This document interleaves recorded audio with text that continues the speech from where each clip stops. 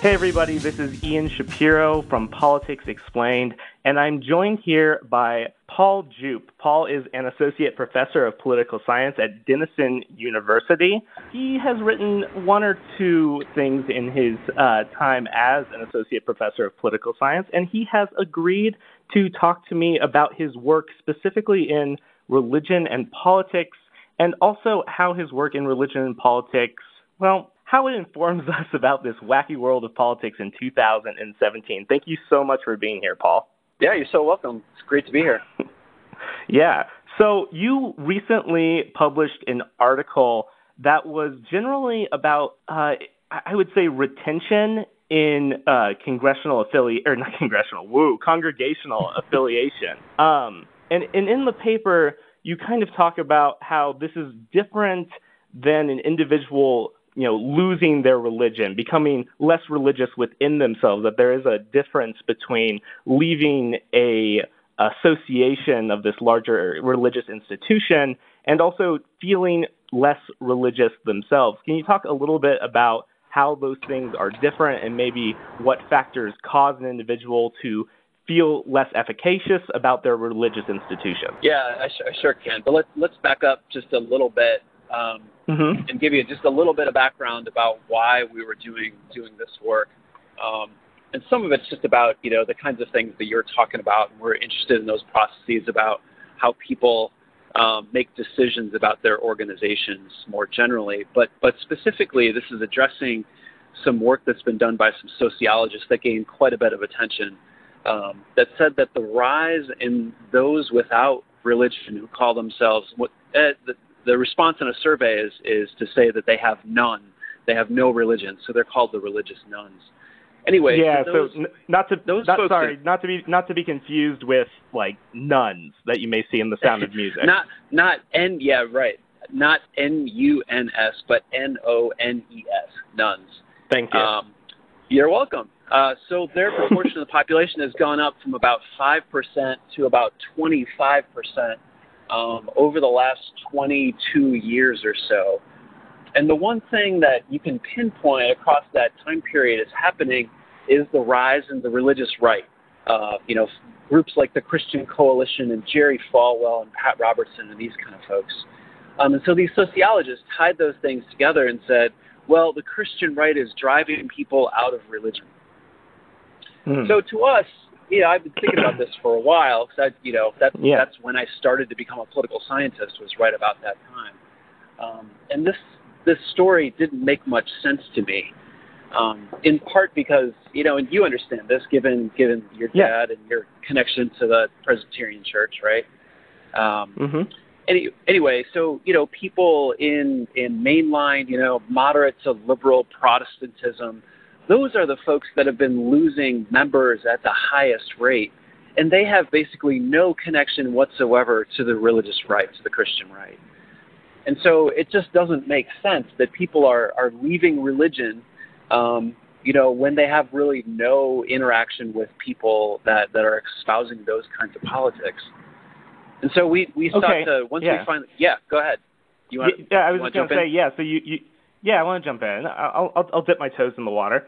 So you're becoming a scholar in this time where people are saying that some kind of religious dogmatism is throwing a certain subset of people out of the religious pool.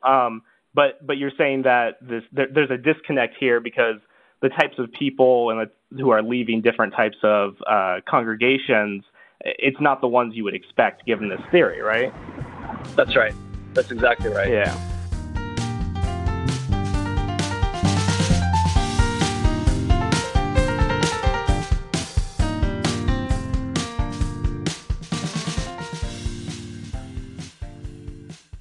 Hey there, it's me, Ian Shapiro of Politics Explained, right here on Anchor. Thank you so much for checking out part 1 of my interview with political scientist Paul Jupe as we discuss religion and politics in the United States. And there's still a lot of interview left between me and this very expert individual, so I hope that you take a listen. Also, don't forget to favorite the station so you can get great political news analysis, commentary, and science each and every day right here on Politics Explained, only on Anchor.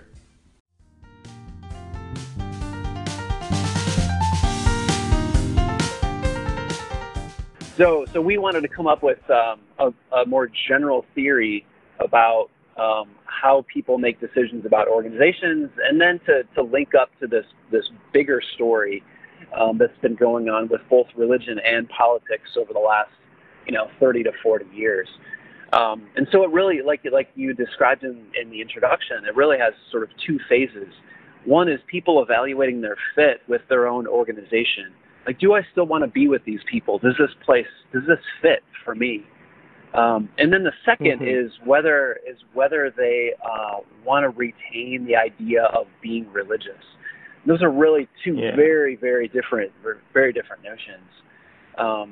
So the first is about affiliation. Do I want to be in this organization? And there, politics probably plays a role, but it's one of many things. I mean, there's a lot of different elements that you could think of. Like, I have kids. This place isn't that kid friendly. I really like more modern music. I want guitars in my worship service, and this place has the organ. So there's a lot of different ways that you can think about fit, and politics is one of those. So that's one part of it. It's just I've read a little bit. I've read some of your blog posts, some of your articles, and something that a recurring theme is the power that the clergy can have, right? So not just the associations that you build with the people sitting in the pew next to you, but also the power and persuasion and the gut feeling you can get from this person who's up there literally lecturing you on what it means to be an individual in your religion. And so I guess my question is, compared to those people sitting around you in your own individual decision of how engaged you want to be in these voluntary associations, what kind of power does my pastor have to influence or persuade me to stay in my congregation, or do they have the power to make me want to get out of there and just go to an early Wendy's lunch? That's well put. I thought so. The answer is pretty typical social science answer that it just depends. And so sometimes I think this is why clergy are pretty careful to be too strident about much of anything. They want to give people. They realize that their congregations are pretty diverse, and so they want to give them a lot of different different things to latch onto that might get them to stay.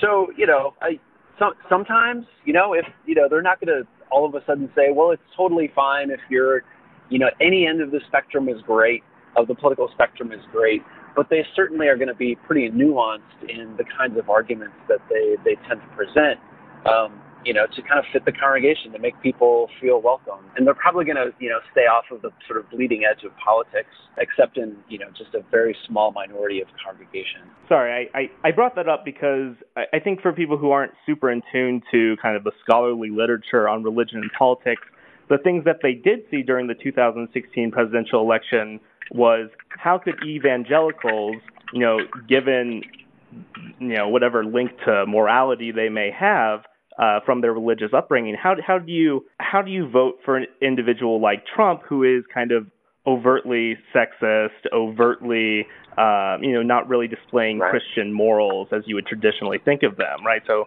divorced 3 times and yeah, exactly. Talks about is it just 3? 2 Corinthians and all kinds of nuttiness. Exactly. I mean, clearly he's not religious in any sort of conventional sense.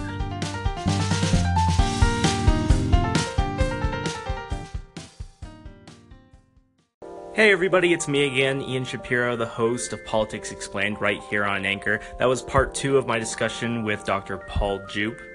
Before we get on to part 3, the third and final part, a couple of fun things about Dr. Paul Jupe. He was actually my undergrad advisor when I went to Denison University as a young lad. Also, if you don't want to go searching through academic journals, you can find some of his writings on Vox, 538, and also in the Washington Post. And if I had to go out on a limb and tell you his favorite hobby, it would be cycling. So there's Dr. Paul Jupe for you, pretty much everything you need to know. And now, back to the interview, here on Politics Explained, only on Anchor.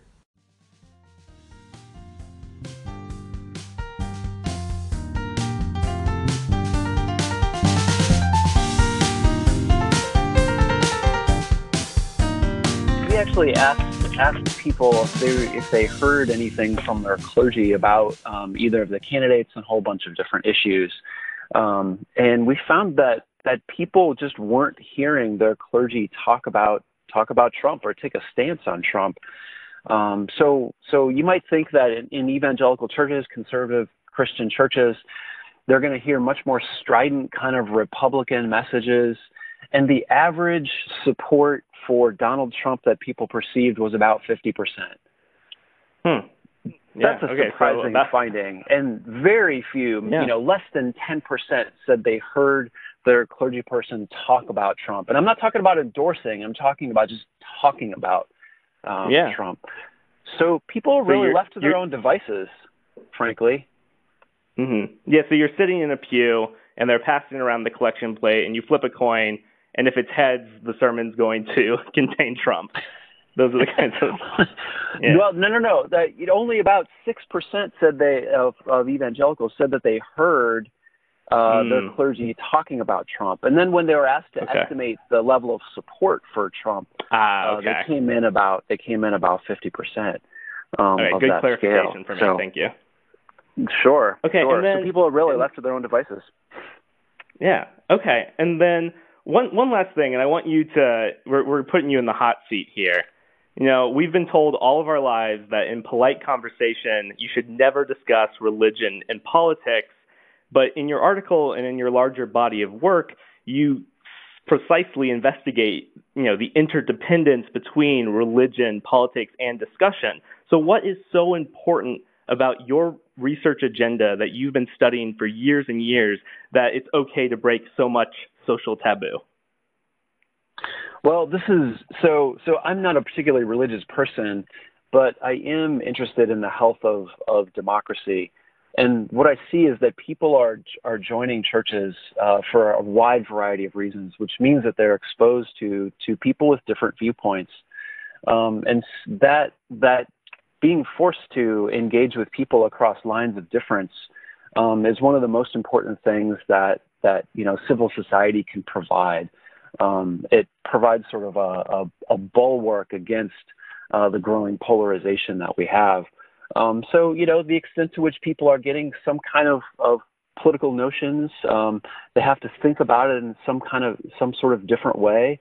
That's the importance of discussion of politics to some extent in churches, and it typically is not strident in the ways that we think.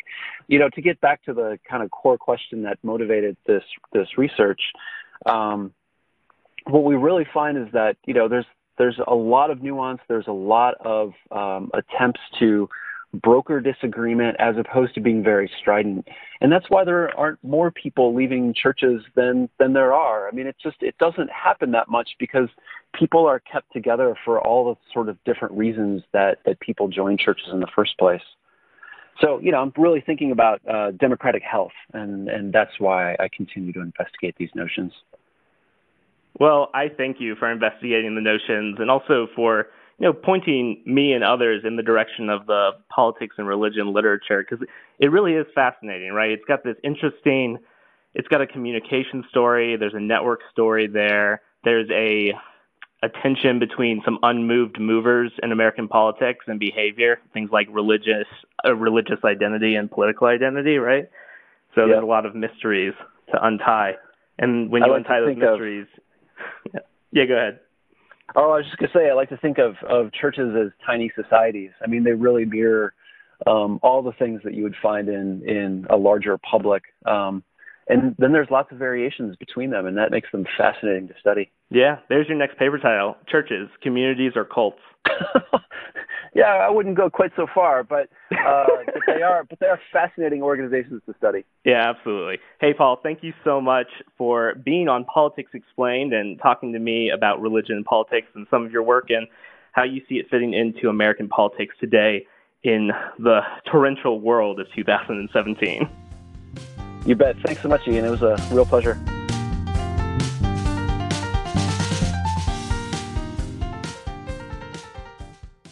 Fascinating stuff. That was my interview with Dr. Paul Jupe, where we talked about the intersection of religion and politics in 2017. If you missed one or all of the parts of that interview, I'm going to go ahead and later put them up as episodes. You can click on the Politics Explained icon. It's the little hat with an eye on it, and you can from there click on the episodes tab to find old archived episodes of Politics Explained so that you can learn and share them with your friends and just be a better person in general. You'll be better if you listen to me. That's what my mom tells me, I guess.